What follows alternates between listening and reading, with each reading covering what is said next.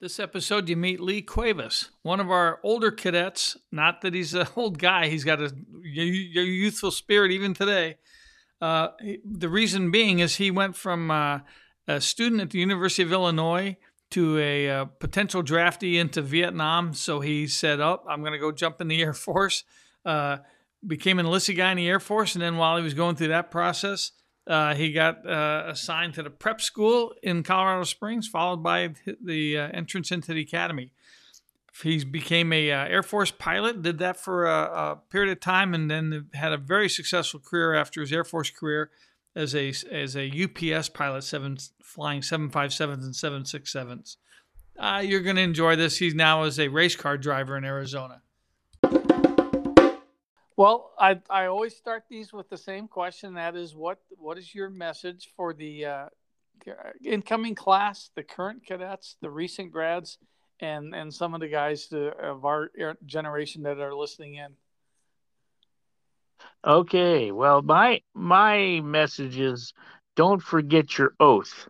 You promise to defend the Constitution of the United States against all enemies, both foreign and domestic.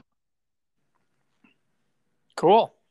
I think that's a timely topic. Yeah, I think so. Especially the domestic part of it. Or just the fact that we had, I don't know if I briefed you on this, but we had in our freshman year, we had some very interesting dynamics happening in the U.S. And maybe you could recall some of that stuff for us. See, that was what, 1972? Yeah. Let's see. That's pretty hard to remember, John. Okay, well, I'll just trigger for you. Let me see. 72. There was let's see, the Nixon tapes. Well, that was happening, but I'm thinking more of the anti-military, anti-sword hair situation that we faced leaving campus. Well, that had been going on for almost 5 years by then. Well, you were too young. I graduated from high school before you did, and I was in. I saw the. I was enlisted at the time, and I saw the race riots in the chow halls on base. These were not very good times for the military. There was a real struggle with trying to how you say it, deal with the social situation in the military, which had a bunch of old fogies, who had a certain way of doing things, and all these young kids, they just didn't want to do it that way anymore. So so now you're triggering a great question. What was your childhood like? How did you get to the academy? Oh, my childhood? Oh, I was depressed. Oh, no. Where'd you grow up and that kind of stuff? I had a very, probably average childhood for a U.S. citizen. I was not rich. I was not dirt poor, but we were not, comfortable. That's a good word to use. We had to save our money. We had to go down the alleys of the town picking up bottles and stuff to get enough money to buy candy and comic books. I remember that. Yeah, I remember getting going out every day. Every day we had time and getting about 4 or 5 bottles and going and getting a soda and a comic. Yeah, that's I think we got 2 cents a bottle at that time, which was at that time was a lot of money. We also like to look at the bottom of the bottle and see how far away it was. Oh, I never did that. Because I didn't feel like cleaning them. I just tossed them in the wagon and took them over there. Cool. So where did you grow up mostly? I grew up in Sterling, Illinois, a little farm industrial community about 90 miles west of Chicago. Sort of a little bit isolated, a little island out there. Yeah. So what attracted you to the military? Or should I say, what did the military do to get you? Oh, well, they were going to draft me. That's what they got me. I Yeah. I was at the University of Illinois at the time. This is 1969, 1970, and things were getting hot and bothered, in Vietnam. They hadn't talked yet about leaving there, but they were pushing the draft really, really hard, and it went I think it was one of the first calls in '69, or yeah, '69 or '70, can't remember. But yeah, my number came up, and a bunch of guys were just. I was with them when all the numbers came out, and they go, "Holy shit!" And everybody went to go visit their army recruiter, wonder what they needed to do. Even though we were in college, it wasn't clear whether that would be enough to get a deferment. Mm. So this is the beginning of it. So I was in Air Force ROTC at the time, and I said, well, I'll join the Air Force and see what happens. So I tossed my draft card, and I went over to my Air Force recruiter and said, I want to join the Air Force. And he said, okay. Well, then we uh, took all these tests and stuff. I said, okay, yeah, we can get you a pretty good job in the Air Force. I said, fine. So I joined the Air Force. Went through let's see, San Antonio, Texas. Yes, sir. I had a lot of relatives in San Antonio who had gone to the Air Force. So I met one guy there, Richie or something. I think that was his name, but he was a college grad, and Huh. he was there. He was there with me, and I said, and they finally asked him, "What are you doing here?" So, well, I'm doing my duty. You know, I'm joining the Air Force. And they said, well, you're officer material. You got your college education. We want you to go over to I forget what they called it. Some A different. section of Yeah. some The section where smart they smart group. Yeah. yeah, well they took him into the officer training school, OTS. There you go. They took him right over there, and then that's where he spent the rest of the time. And I said, well, that sounds like a good deal. Well, anyway, so I went through all that, and I went to school at missile electronics school at Chanute Air Force Base. Uh, it's just north of the University of Illinois, in fact, in Rantoul, Illinois. Yeah. She went right But back home. yeah, yeah, almost the same thing. And Yeah. I remember back then, this is 1970. You could still hitchhike if you wore a uniform. You could hitchhike all the way across the United States, no problem. Nobody would hassle you. They would pick you up and take you as far as they were going. If Yeah. you're going that way, that's fine. The people still respected the uniform at that time, and so I got home, about every 2 or 3 weeks, you know, hitch and Yeah. ride. So that was kind of interesting. I'd never done that before. So well, anyway, I finished missile school, and while I was there, about 2 weeks before I graduated the missile school, for Minuteman II and III, um, this officer came through the course there and asked if anybody was interested in the Air Force Academy, and this is like May 1971. Okay. And so I said, yeah, I looked at my buddies. Nobody raised their hand, so I raised my hand. They said, well, come with me, son. So I went with him, and he interviewed me. And he says, I think you have no problem. Let's see what we can do. And I had to get in touch with my senator and representative, and had to go through that route, because that's how they normally put kids or young men into the Air Force Academy. Right. And so finished. I took an extra course in aerospace soldering, believe it or not. So this left me in at Rantoul until June, almost the end. No, the end of May. Yeah, in 1970 and 71. Sorry, 71. And I got my orders to go to where was that? Ooh, uh, Not Colorado Springs. North Dakota. It was North Dakota. Okay. Why not? Yeah, Minot, North Dakota. I had these orders to go to Minot. I guess, holy shit, I'd never been that far north. So I got my orders. So I was getting ready to go to Minot, and the next 2 days later, I got orders to go to the Air Force Academy. I go, holy shit, that was nice. So, but it was not to be a cadet. I had to go to the prep school. I said, Oh, okay, okay. that's fine. That's fine. I mean, that shouldn't be any problem. So I went to the prep school at the Air Force Academy and raised my AT scores a little bit. Not much, but just enough.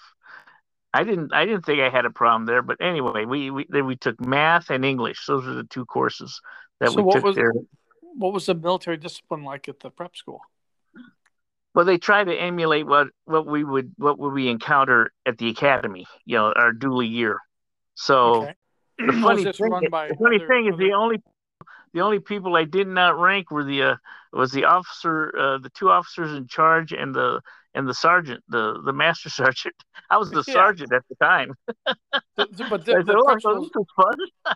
I was making a lot of money actually. So the prep school was run by a bunch of junior enlisted guys, right?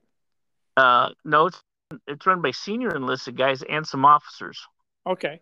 The only I think the lowest rank I saw there at that time was a staff sergeant. Okay. I think he was an admin guy, but there were a bunch of techs and master sergeants there. And how well did they emulate dually year? As far as I could, well, then my dually year came, and it was pretty close. Not as harsh because you got young guys yelling at you instead of old guys. So it makes a little bit difference. So I got there to the Air Force Academy and went through that uh, basic training. So that was a piece of cake. Had the physical thing. The funny thing was when I went to the prep school is that I got off the airplane at Colorado Springs and they took us with a bus up to the academy. And I go, wow, what a pretty place this is. It looked like a Yeah. park. Yeah. Until the next morning at 4 o'clock, I said, okay, you scrubs, let's go. I said, where are we going? We're going on a little walk. I think it was a 5 mile march thing, and there's no air up there, and I Yeah. was even though I had prepped myself, running, a couple miles a day and stuff, it still wasn't enough. So anyway, I was already acclimated to the Air Force Academy when I was became a dually, so that was no problem. Um, Okay. And you already learned uh, how to shine your shoes and everything, I'm sure, right? yeah, we ran in boots. We didn't run in tennis shoes, which Well, I'm was, talking was about a lot. It was a lot harder. I'm thinking Um, Spitstein type shoes. yeah. You know Oh, how to shine shoes and oh clean your yeah. room. Yeah. In fact, I don't think I think I ended up with just a pair of regular shined shoes, or what are the vinyl shoes? Those were. Well, the core fam things. Yeah, a lot of guys use those, and those were okay. Cut down the amount of work you had to do. Yeah. Well, my dually year, they wouldn't allow us to have those in our squadron. Yeah. Well, anyway, that beast, the first part of it, I ended up being den mother because I was the oldest. I had military training. I was teaching all my little squadron mates. I think what squad or whatever it was, and Yeah. and teaching everybody how to shine their shoes and make sure your creases are done. Blah blah blah blah blah. And so I was actually fairly. It was fairly easy for me. They didn't give me, I don't think, nearly the pressure of the guys that just came out of high school. I mean, you could tell the Yeah. difference between a prep schooler and a high schooler for sure. They might have tried, but you were rolling your eyes, and they said, "Okay, we'll Oh leave this yeah. one." Plus, I knew all the tricks. Put garlic in my mouth and don't brush your teeth anymore. I knew all those tricks and yelled right straight at their faces. Just those tricks, and they go, "Oh man, Clovis has got bad breath. I'm not gonna yell at him anymore." No, yeah, anyway, yeah. Actually, at that time, there were four upperclassmen, uh, all the way from, yeah, senior, junior, and sophomore. It's first, second, and third. There were four upperclassmen at the academy already who were from my high school, and I knew Wow. them. Wow. Yeah, in that high school, we only graduated like 300, if I remember correctly. But That's but pretty I had the break. I was in the military already before I went there, and they went straight to the academy. Which That's cool. yeah. So anyway, So I had some buddies, and we had it was actually a good time that first year. And that first year, I did something very unusual. I was a DJ on AFA, Oh, really? AKFN, or what do they call it? KAFA or whatever it was. Yeah. Yeah, KFN. I had a good time. The the bigwigs didn't like me that much because I would comment on things every now and then. They wanted just somebody to read the lines and play the music. That's all they wanted. I said, well, you can't do that. You got to add something in here. It's How just did kind you of pull? boring. How'd you hear about that deal? I don't know. I think. Well, I was in the 13th Squadron, which was in the old dorm and just on the other side of Terrazzo from where the radio station was. And I had run into somebody on the radio had said something about them needing some volunteers, and so I did that. Did you And get that out was of any of the harassment by doing um, I did some, but some people harassed me because I was on the show. that? So it kind of had a boomerang effect. You got to wait for some stuff, but then they doubled up on you when they got you. Huh? Yeah, it's like being a movie star. You get the good and the bad, but it's all right. I had a good time doing it anyway. That's really neat. So how long did you do the KFA stuff? I did it for 6 months. Okay, so Yeah, just do a year. yeah, just do a year. So that was enough. Had enough of it. So then after dual year, you get assigned to this incredible little crowd called the Pink Panthers. Yeah, no, I went to 28th Squadron, which was down the hall. Really? What happened there? Well, how'd that happen? That would have been, yeah, that would have been after dual year, and that was yeah, that year after we finished there, the sophomore year, that's when the class of '75 bailed out, and they moved us all around the squadrons. They had to reallocate people, Okay, so I ended up in 36th Squadron. I did not know that. What was I that? for some reason I thought you came right to us as a sophomore like everybody else. No, I came into the back door. Well, because So, we didn't really lose anybody, so I'm curious why they threw you over at our place. no, you might have, but there were other a whole bunch of 75 anti grads, I guess, left, Yeah, and there was some, I guess, a lot of open spaces. So they just interesting. moved us a bunch of us around. I said, Wow. okay, yeah, that was kind of interesting because you're right. I was in 28th, and I knew all those guys, and we did a whole bunch of things together. And then they moved me to 36, and I was a new guy again. Just same dorm area, but different group of people. So how did we accept you? Were we okay? Uh, um, I think initially, of course, I was a little bit unnerved because they moved me, but after a while, I got to know you guys and stuff, and we had a great time with you. Uh, in the meantime, before that, I was like, remember that movie, Officer and a Gentleman? Yeah. What's his name? Plays the old sergeant's kid, and he knows all this crap about the Okay. military. You're the Wait, drill sergeant guy. yeah, it was sort of like that. All these upperclassmen knew me, and they were because I knew these other upperclassmen, and I would get for doing them favors. I guess I can say it now. I bought beer because I was over 21 already. Well, I thought Uh, Colorado was I thought they were younger age state too back then. yeah, but you still had to be 21 to buy it. Okay. Okay, so they would let me have their cars, for a day or two on the weekend, but as long as there was a six pack in the back, you know. I said, oh, that sounds like a good deal to me. So Yeah. anyway, that's how I got through that first 2 years. That was interesting.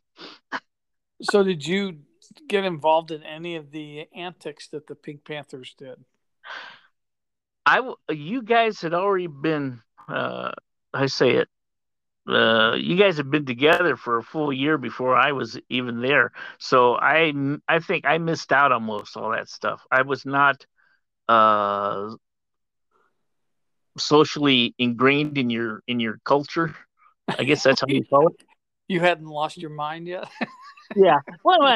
Well, the first guy to give me for a roommate was that Roger? Yeah, Roger Contact was my first roommate. Okay.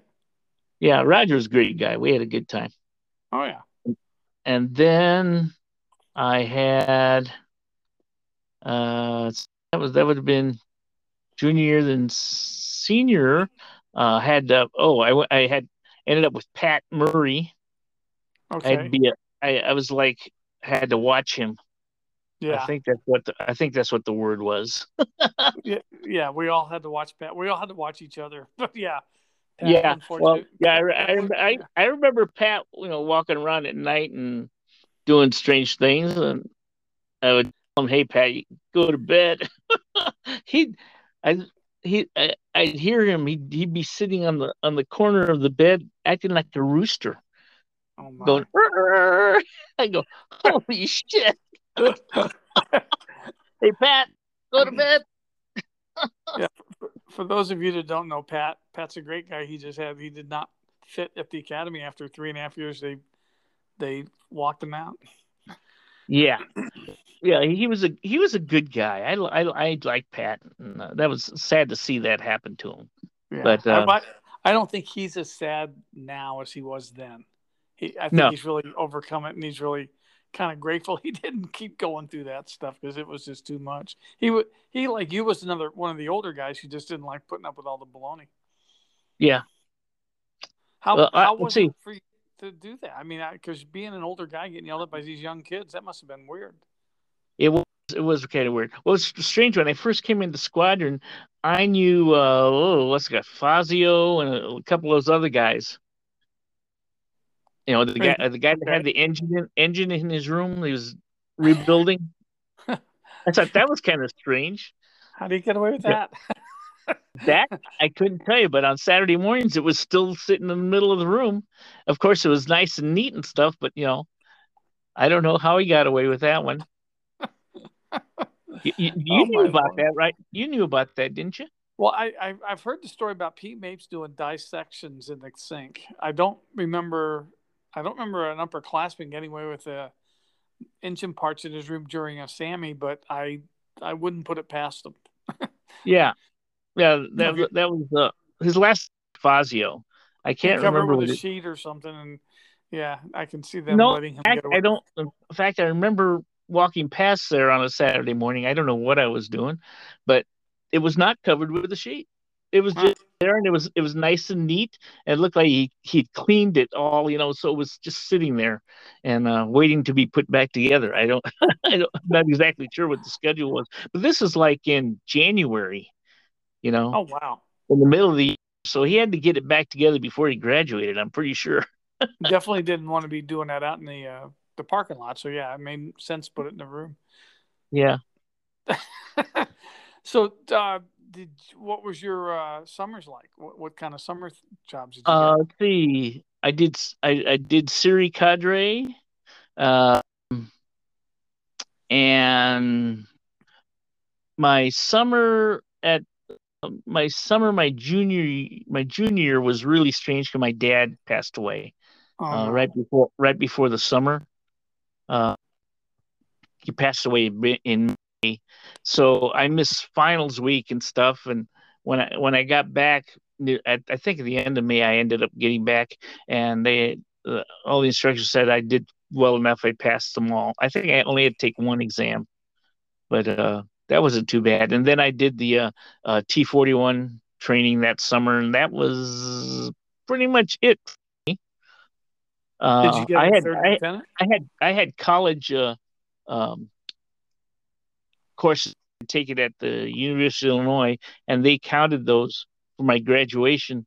So What? I didn't have to fill my summers with courses, which was kind of nice. Did you get a third lieutenant? What was that? Did you get to go to third lieutenant somewhere? Oh yes, I did. Yeah, that was. I think that was. Yeah, that was the end of my sophomore year. I think this was when, wasn't it? I think everybody had a different summer. Yeah, I think it was the end of my sophomore years when I did third lieutenant. I got to go to Albuquerque, New Mexico, which was kind of interesting. I flew F4s and T-38s with the test squadron out there, and that was a hoot. I I'll remember bet. I remember the F4 my F4 ride the best because there's I'm waiting there in base ops, and this crusty old it had to be a colonel. He had to be a colonel. He comes walking in. He's wearing cowboy boots, you know, and he's got this sort of not a normal scarf, but almost a Western type scarf around his neck, and he's wearing a cowboy hat, and he comes walking and says, "How you doing, son?" And he shakes my hand and stuff, and I'm trying to salute him, and he's not accepting. He had to be an old Vietnam guy. He didn't accept it. He just shook my hand and stuff. Yeah, we're gonna go do this. Here's the checklist. I want you to go in the back seat. I want you to run these items. Don't worry about getting them all done. I know you're not familiar with the airplane that much. We'll get through this, and we're gonna go up there and have a good time shooting at other objects in the sky. I said, really? Wow. Yeah, we were supposed to fire a not a Sidewinder, an AIM 7, Okay. one of the radar guided missiles back then. Okay. Like a Maverick or something. Yeah. No, it wasn't Well, a Maverick. It was an air-to-air missile. We were supposed to oh, fire it at a target. a So Sparrow. anyway, Maybe it was a Sparrow. this guy takes off and he's talking to me the whole time and levels the airplane 50 feet, and we're just buzzing down the runway. I said, "Holy shit!" And then he pulls it up, and I shrink into a little person about 2 feet tall down into the seat, and he goes, "Oh!" Of course, he didn't tell me that's what he's going to. Of course not. So No way. he was ready. I wasn't ready for it, but he was great. He was a pilot. So he compressed you down. He pulled the full 6G thing on you and Yeah, squeezed in you into fact, a little ball. I don't think I ever recovered from it. I was still like 2 inches shorter. Spinal compression. Yeah. Wow. But Okay. anyway, that was that summer. Oh, I remember who was that? What? Didn't we? Oh yeah, after Dooley year, between Dooley year and sophomore year, wasn't there another program? Um, Well, we had to do Siri, and we had vacation, and we had something else. yeah. I went down to Fort Benning and jumped out of planes. So I'm not sure what you did. I went to shoot, some air base in Alabama. I can't remember the name of it. Oh, it's Barksdale. No, was that Barksdale? That's not Alabama, is it? That's Louisiana, I think. Yeah, Louisiana. I think it might have been. It had to be a base that they shut down shortly thereafter because I remember it was gone.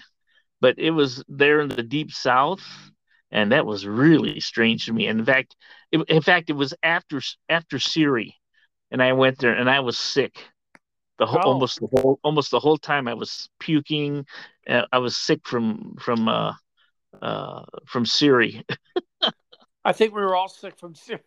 Yeah, Everybody had but a different response. Yeah, it was I was bad. so sick. I was in for like 2 weeks there, so I only had like another week of doing whatever it was they wanted me to do there. I think we were cavorting with the NCOs, and since I'd been an NCO already, it was kind of interesting. Oh yeah. And So if you're sick enough, you get the nurses to help you out, right? what? If you're sick enough, you get nurses to help you out. Yeah, I wasn't that sick. I was just puking, and it was like more like having like stomach flu, and so Wow. I basically just stayed in bed the whole time. Must have lost about 10 pounds. I don't know.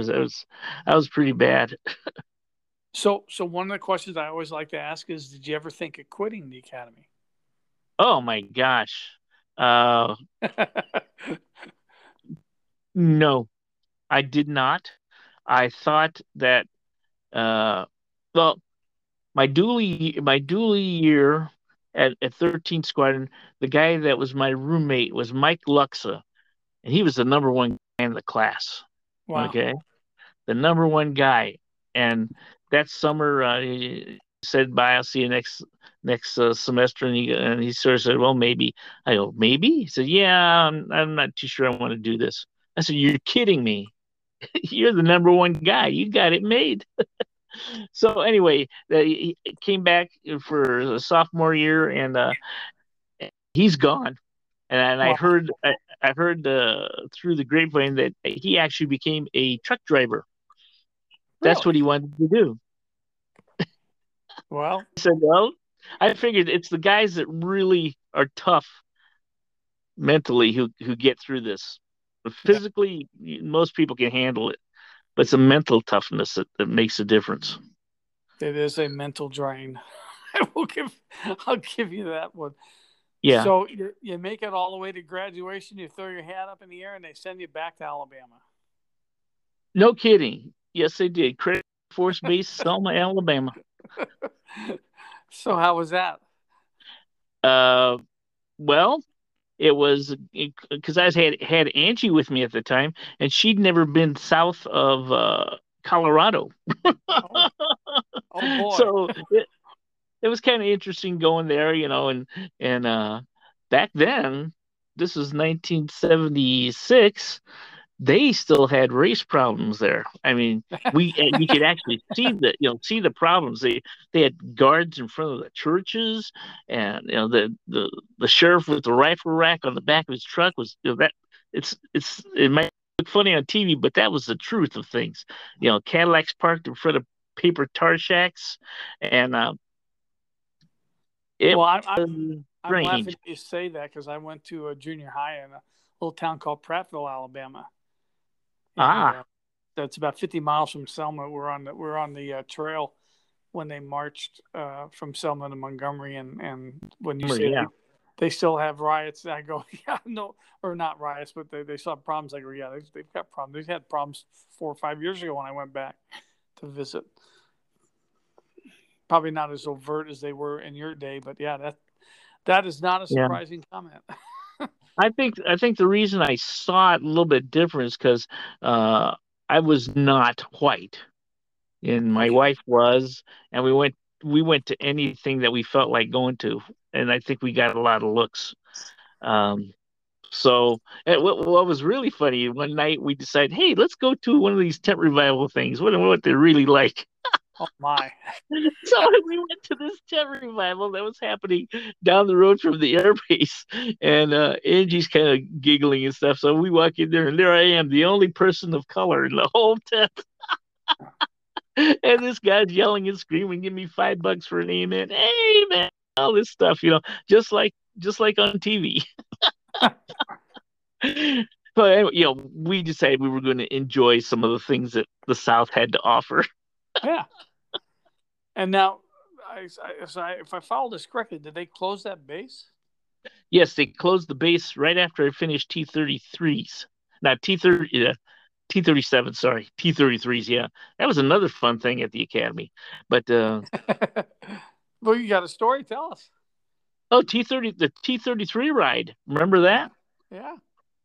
Yeah. Well, I went over there to well, I forget what was the name of Peterson Air Force Base. Peterson Field. Yeah. Yeah, yeah. Anyway, there was a squadron, of four airplanes squadron flight from Canada had come down there on that day, and I just started talking to Canadian guys and stuff, and we're just cutting it up until it's my time to go out and fly. And I come back, and we're still they were waiting there for me, and we talked and stuff, and I had a good time with the Canadian guys. Eh? Yeah. And the T-33 ride was okay. I enjoyed it. It was a good morale booster. Yeah. It was pretty Reminded me cool of to what be in exactly we're there for. well, it was pretty cool to be in such a small little thing. Yeah, It was just to take off and flying around the mountains and coming back. It was short, yeah, but it was like, whoa, this is really neat. yeah. We didn't have crashes. That didn't happen till after we left. Yeah. Yeah. So okay. And then so you end up advance promotes you up Oh, wait a to. minute. Wait a minute. Okay. While I was there. Craig, Pete Mapes was with me. Boo Dodgen, we only had like eight guys in our class. Okay. Yeah, us three were from the academy, and everybody else was National Guard. So they already had their airplanes. When they after they finished their pilot training, they already knew where they were going. So that was kind of interesting. There was But one you guys did go, not. no, no, because we didn't come from the National Guard. So, yeah, so there was a tanker guy, F-106 squadron guy, and I think there was an F-102 guy also, but I knew the F-102 was on the way out, so I wasn't too sure what he was going to end up with. Anyway, So what did you end up that with? was Yeah. while I was there. The funniest thing that happened was when Pete Mapes opened up his parachute inside the cockpit of the T-37. he pulled he pulled on the cord before, without knowing that's what he did. You didn't hear that one? I've heard this one. I want you to share it from your perspective because Well, I've heard Pete and Kai talk about it, but I don't think uh, anybody else has the firsthand knowledge like you have. oh, okay. Well, I wasn't there, of course, but I just thought, yeah, that was kind of funny, And everybody in our little group there is laughing at him. How Pete gets all red Yeah. and stuff back then in those days. So I yeah, think he still does. he took it with a grain of salt, and off we continued. The other thing, let's see, Boo Dodgen was the other cadet, and I remember him specifically because we were in the altitude chamber, and Boo was a chain smoker. Oh, Yeah, so to the altitude thing, uh, everybody else has got their masks on already because they're done little games, and there's Boo still talking away and doing his thing. He's so used to not having any oxygen in his lungs, it didn't bother him. They finally just told him to put your back on.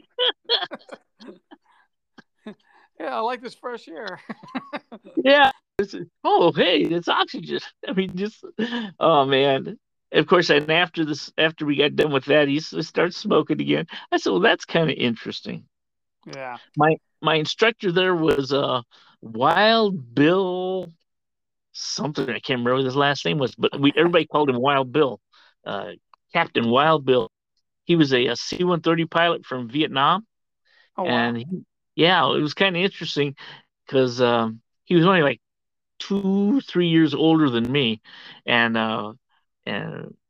musically we had the same interests. We got to talking, and so he mentions Ravi Shankar, the sitar guy, and I said, oh yeah, I got some of his stuff. He says, you do?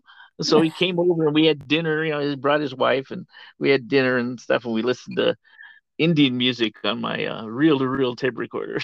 Oh, his story about me though is pretty good because this is the first flight, and we're up in the pattern, and he's telling me what I need to do. So let's see what I say. I said flaps 20 or whatever that was at that time, 25 I think it was, and I started my turn from base going into the landing, and the horn is going off, beep beep, and I press the button. She says, Lee, what's that horn for?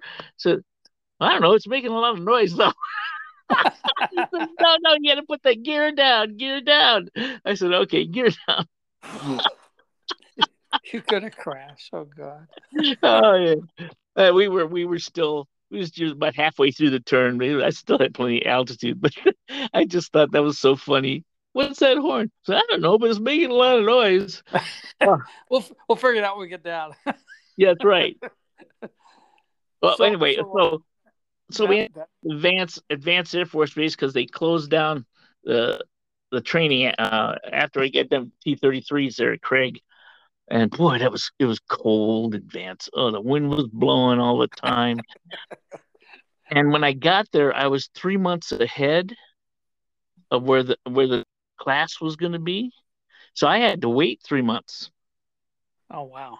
I didn't so they gave me some little job somewhere, and that's what I did for 3 months. Was that Enid, Oklahoma is where Vance Enid, is? Oklahoma. Yeah, and while I was there, I went and watched Star Wars 3 times. Yeah. Liked it. Love that movie. Anyway, so it's a T-38s. Had a great time with T-38s. And You know, then you get your assignment for the real yeah. airplane. For my assignment, I put down I'll take a C-130 anywhere. That was my first mistake.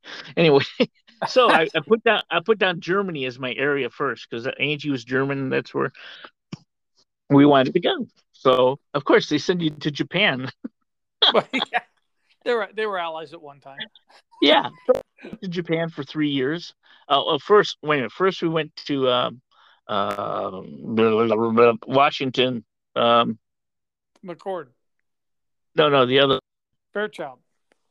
Yeah, to Fairchild, and I did my training there. I was the only guy there. They put this rubber raft out in the middle of the swimming pool. Hey, out to the raft and get in. So I swam out there, got in. Says, okay, you passed. And that was done. That That was was my your own. that's Your my water training. Wow. Okay, so then we have to head down to San Francisco to catch the flight that goes to Japan. Yeah. So what's the name of that base in San Francisco now? Alameda or Mm, Travis there- or Travis. probably There you Travis. go. Yeah, we had to catch a flight from Travis to Anchorage. Anyway, Angie was sick. She had double ear infection, so we had to sit there for a week. So that sort of messed up that part of the trip. But anyway, so I got to treat her while she was in bed, and I got to go and get sandwiches and stuff all the time. So that was not fun, but it was okay. We finally get to Japan, and great. That was a fun base for the C-130 guys. At that particular time, we were in tactical air command. So when I got there, they said, "Oh, the captain does this, the captain does this, blah blah blah blah blah." Everything is the captain makes all the decisions. You know, I said, "Well, this is kind of fun. It's almost like being a fighter pilot." Yeah. Anyway, we the our first night there, my sponsor's name was George something or other. He takes Angie and I to the off club, and they had Mongolian going that night, so we did our order and he showed us what needed to do. Got back to the table and with our food, and Angie and I start eating with our forks. He says, "No, no, no, you're in Japan now. You got to learn how to use chopsticks." Oh God. So I ended up with a sore hand for the rest of the week after eating with chopsticks. But I did Mongolian learn how food to with do it. chopsticks. That's great. Yeah, but it was it's quite fun being there in that squadron. We had a lot of commitments flying out to the islands for the Coast Guard, resupply Coast Guard Loran stations. Oh wow. Yeah, they still So had Loran back in those days. did you go out to So like Wake Island, Midway Island, those kind of places? not Wake Island, but small islands, but they're not more than 1,000 miles off the coast of Japan. So we went to a place called Minami Torishima, Iwo Jima. Um, what's some other ones? We did get down to the Solomon Islands too because they assigned that to us to fly down there. Wow. So you've been to Iwo Jima. Yeah, we went to Truk, um, Yeah. and some other places. Anyway, All of it. and of course, we had to go to Korea for Team Spirit and a couple of other things. Yeah. So And anyway, I got my time flying C-130s there, and while I was there, I my last year there, which would have been 81. I got there in 78. So Yep. 81, they sent me to back to Little Rock for AC upgrade. Came back to Japan and just in time for Spirit, of course. They put me on an airplane there, and I'm the captain, and they send us to, I think it's Yechon, and this was like February. Team Spirit starts in March, I think it is. near the end of March. So we went to Yechon, and we're supposed to start supplying these places, and we dump our stuff out, and we're getting ready to leave, go back to Kadena, which is where we Okay. took off from. Going back to Kadena, and it's like 20 degrees outside, and the wind is blowing at 30 miles an hour, and the loadmaster says, Captain, we got a problem. I said, what is it? I said, it looks like we got a fuel leak. So I went back there, and sure enough, right out of the SPR panel, which is the refueling panel in C-130, fuel is leaking. Oh And, no. oh, shit. So called up Kadena and said, what should we do? And they said, wait. So, of course, 3 hours later, we're still waiting. I called them and said, what do you want us to do? It's getting cold. It's getting dark. We don't have anywhere to stay tonight. It says, Spend the night well, in the plane. Yeah. yeah, yeah, right. Not in this weather, we don't. Yeah. We'd have at least one person would die from frostbite. Anyway, so the C-130 came in, and they said, where were you guys going? I said, we're going to Kadena. I said, really? So I called them. I called Kadena up and said, hey, we're going back to Kadena and taking a hop on this C-130. It says, oh, wait a minute. No, that's what we're doing. We're not going to spend the night here inside this C-130. I think there were no Army facilities, anything on this base, because we were just starting to supply it. So told the crew, let's go here, let's lock up the airplane. So we locked up the airplane, got on the other C-130, went back to Kadena, and we landed, and the command at that point we had gone to MAC. So we're in the MAC system, so it's all these orders from above. So the commander there calls me over in his office, and he's sitting there, blah, blah, blah, blah, blah. You left us separate. I left it locked up, sir, and I knew exactly what I was doing. He says, well, let me go. Let me call your commander right now. So he calls back to Yokota, blah, blah, blah, blah, blah, blah, blah, blah, blah, blah. The commander says, well, let me talk with Captain Cuevas. Yes, sir. Okay. So he says, Lee, what are you doing? He says, well, I left the 30 there at Yechon because it was 20 degrees and getting colder, and the wind was blowing, and we had no facilities. So I hopped our crew onto this other C-130, came back to Kadena. He said, smart move. Let me talk with the colonel. So I gave the phone back. He says, blah, blah, blah. I could hear him yelling into the mouthpiece on the other side. Blah, blah, blah, blah, blah. The colonel says, he's looking at me. He says, puts the phone down, says, okay, son, you're clear to go. I said, yes, sir. It's good. It's good that you were able to pull the good out and and it didn't hurt anybody, and you locked the plane up. And, it's not going anywhere. People 1,500 miles away were trying to make these decisions, and they didn't have any idea. Even though we told them what was going on, they didn't have an idea what they were going to do. So anyway, they ended up fixing the airplane while we're still there at Kadena. We did some other things. So so you got to go from Yokota to Germany finally. Yeah, Yokota to Germany. And in Germany, I was with the 74th Special Operations Squadron. Oh, what's that? The Berlin for Lunch Bunch guys. We'd fly from Frankfurt to Berlin using the 3 corridors that were specified in the treaty right after World War II. Yeah. And while we were flying those corridors, we would be spying. Our airplanes were camouflaged with U.S. markings, but we had secret panels with cameras and all kinds of stuff on the airplane, and we flew into Berlin at like 150 miles an hour. Nice. So we're not that obvious, were we? Yeah. Anyway, we in our uniforms, we don't have any patches, and we carry a red diplomatic passport with us. Wow. And that's how we flew. We were a secret operation. So and you did that for quite a while, right? Yeah, for 5 years I did that. That was very exciting. In fact, one of the missions I got volunteered for and went on was we did a special spy mission trip down to Panama with one of our airplanes, and we flew around Nicaragua and the other countries there, keeping a tab. I think the guy's name was Noriega at the time. Yeah, in Nicaragua, communist guy. I can't remember all that stuff anymore. I was going to say, But did you play a lot of rock music for him? Because that's what they got him out of the hiding, was with a bunch of horrible music, I guess. is that what that was? Okay. Yeah, he was holed up after the invasion and everything. He was held up in a room, and they kept playing music, and he finally came out after 3 or 4 days of that. I didn't know that. Yeah, that was, at least that's what they told the public. You know, Okay. that was what we were reading about back in the States. Uh-huh.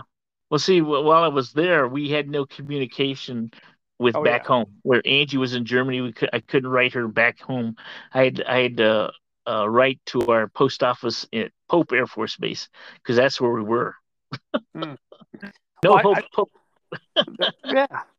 I don't want to get you in trouble with any secret stuff, so let's. It shouldn't be. It shouldn't be secret anymore. The airplanes are destroyed already. Okay.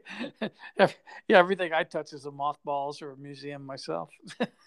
Yeah, these airplanes were in mothballs till about 10 years ago. Then they destroyed them. They took all the equipment out. I think they ended up putting in another C-130 that's been flying out of Panama. I don't know. I don't know for sure.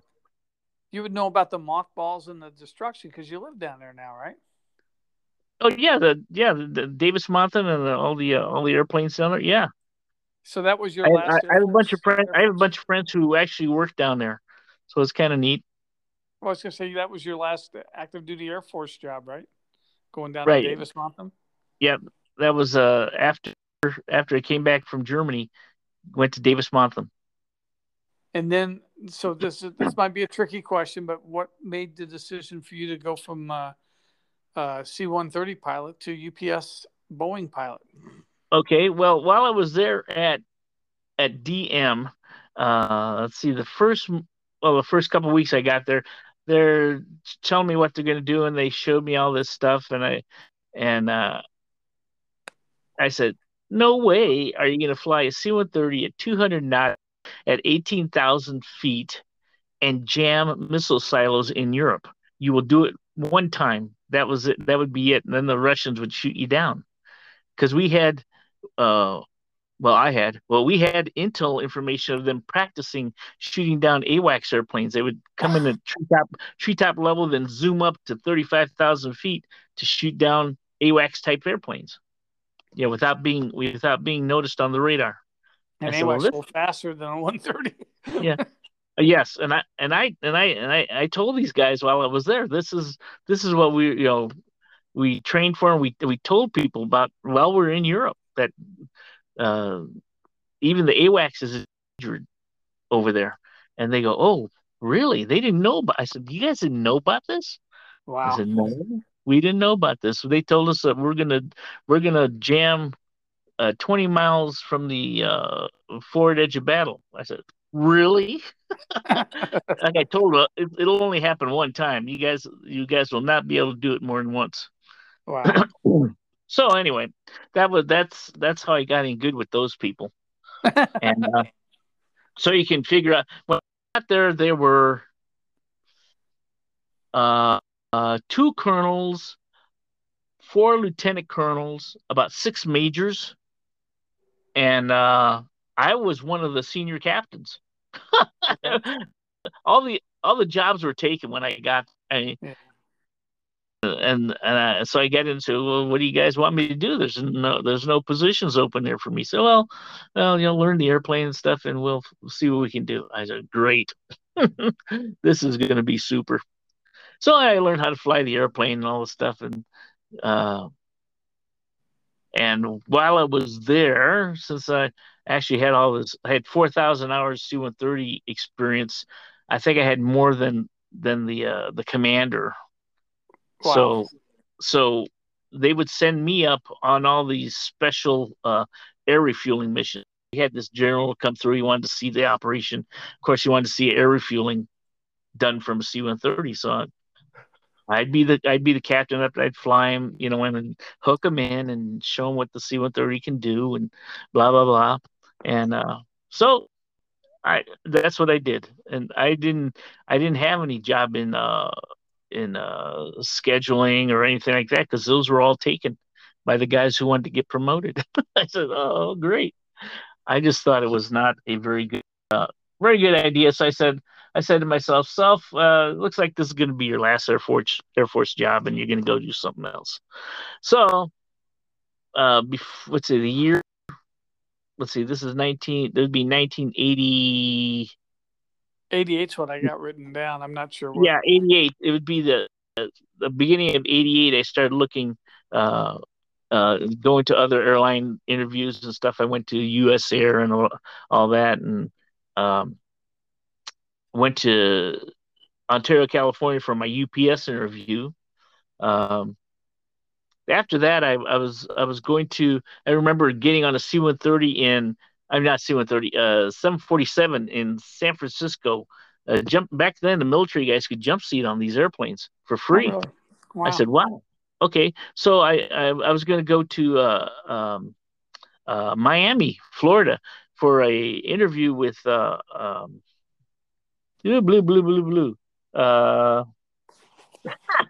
What's the name of that airline?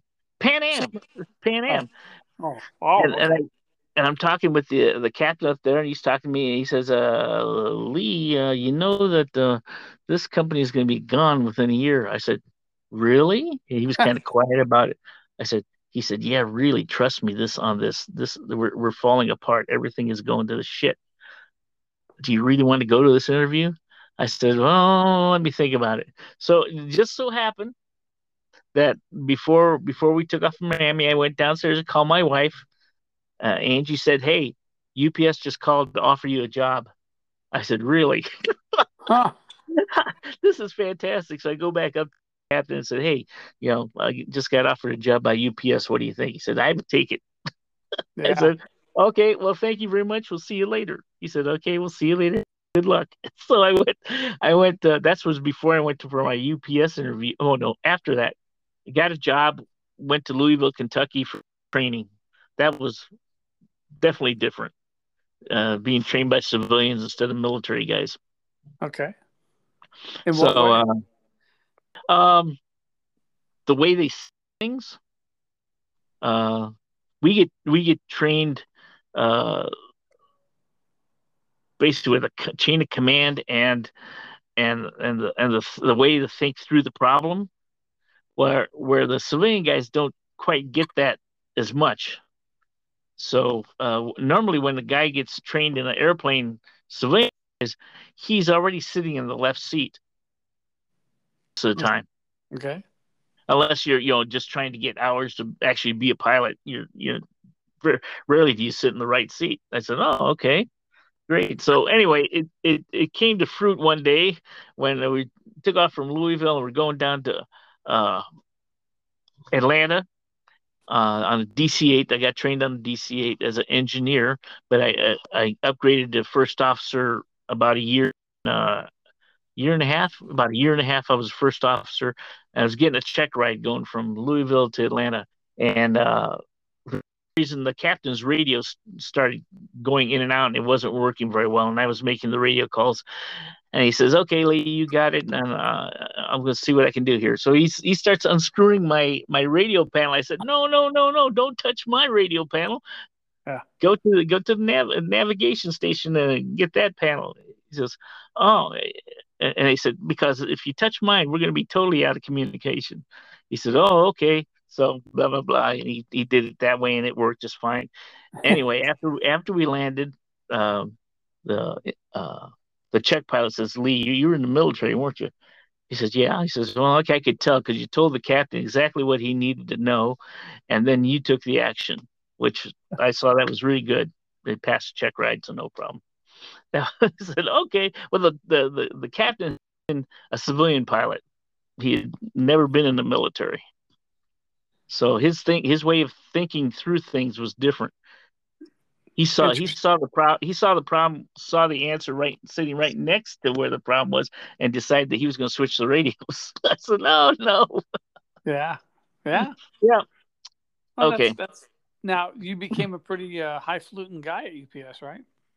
At UPS, I was, let's see, I was number 560 hired, and we Okay. ended up with like, uh 3,000 pilots. So I was pretty senior. So my schedule was basically almost anything I wanted it to be. And most of the time I'd stay here in Tucson and I'd commercial flight to somewhere else to pick up the airplane and start my flying for the week or 2 weeks, whatever that was. Normally, I flew the DC-8 uh, from Anchorage to Seoul to Taipei or wherever else in the Far East I'm gonna go. Uh, because I loved Wow. flying over there. Kind of fun, you know. I've been to those places before. And So did I ended up accumulating almost 40,000 hours worth of flying while I was there at UPS. So I ended up with, I don't know, almost 50,000 total flying hours. wow. And So that's in all the different careers. yeah, flew the DCA for 20 years. Um, and then at that point they decided they were going to cut the DC-8, so they stopped flying it and they switched me over to the 7576. Unfortunately, when they cut the DC-8, there was about, I don't know, a couple hundred guys who had to be trained in the other airplanes. So I had like a year off of flying before I even started training on the 7576. Okay. So it was kind of fun sitting around here earning oodles of money, not doing anything. Get you ready for retirement, right? Yeah, get me ready for retirement. So the 7576 the last 4 years I was there at UPS. Did not like that airplane at all. Uh, Huh. Too much automation for me. I Okay. like I like being able to sit in there and actually being in control of the airplane, having to be thinking about what to do and when to do it and stuff. But when the machine does it, it makes you very lazy. Yeah. I The machine does all the answers, and you just sit there and monitor the dumb thing, and it can screw up and you might not even notice it because you're not doing the mental work it takes to do the flying. So it's kind of strange, and I understood why those Air France had those terrible crashes and stuff with Airbuses because the guys were relying totally on the machine. Yeah. It was sad. Anyway, Yeah. It gets that way. This has triggered one last thing for me, and that was when I was in the reserves. I had airline pilots who were my pilots in my EA6 squadron up at Whidbey. And whenever we get in the plane, they'd be taking the plane out and just wrapping it around and putting all the G's on they could just because they were so tired of letting the autopilot do everything for them. ah, And I bet that's probably what got you into the final topic of today, and that is your hobby of racing cars. oh, that's my okay. Yeah, I haven't flown an airplane for 8 years now, almost. Yeah, 8 years, almost like that. Wow. And but I did buy a Porsche before I got out of UPS, and my wife Angie let me buy it. I said, great. So, and I took it out on the racetrack, and I totally enjoyed running it around at 100 some odd miles an hour on a racetrack. And Cool. so that's what I get to do. That's my adrenaline rush.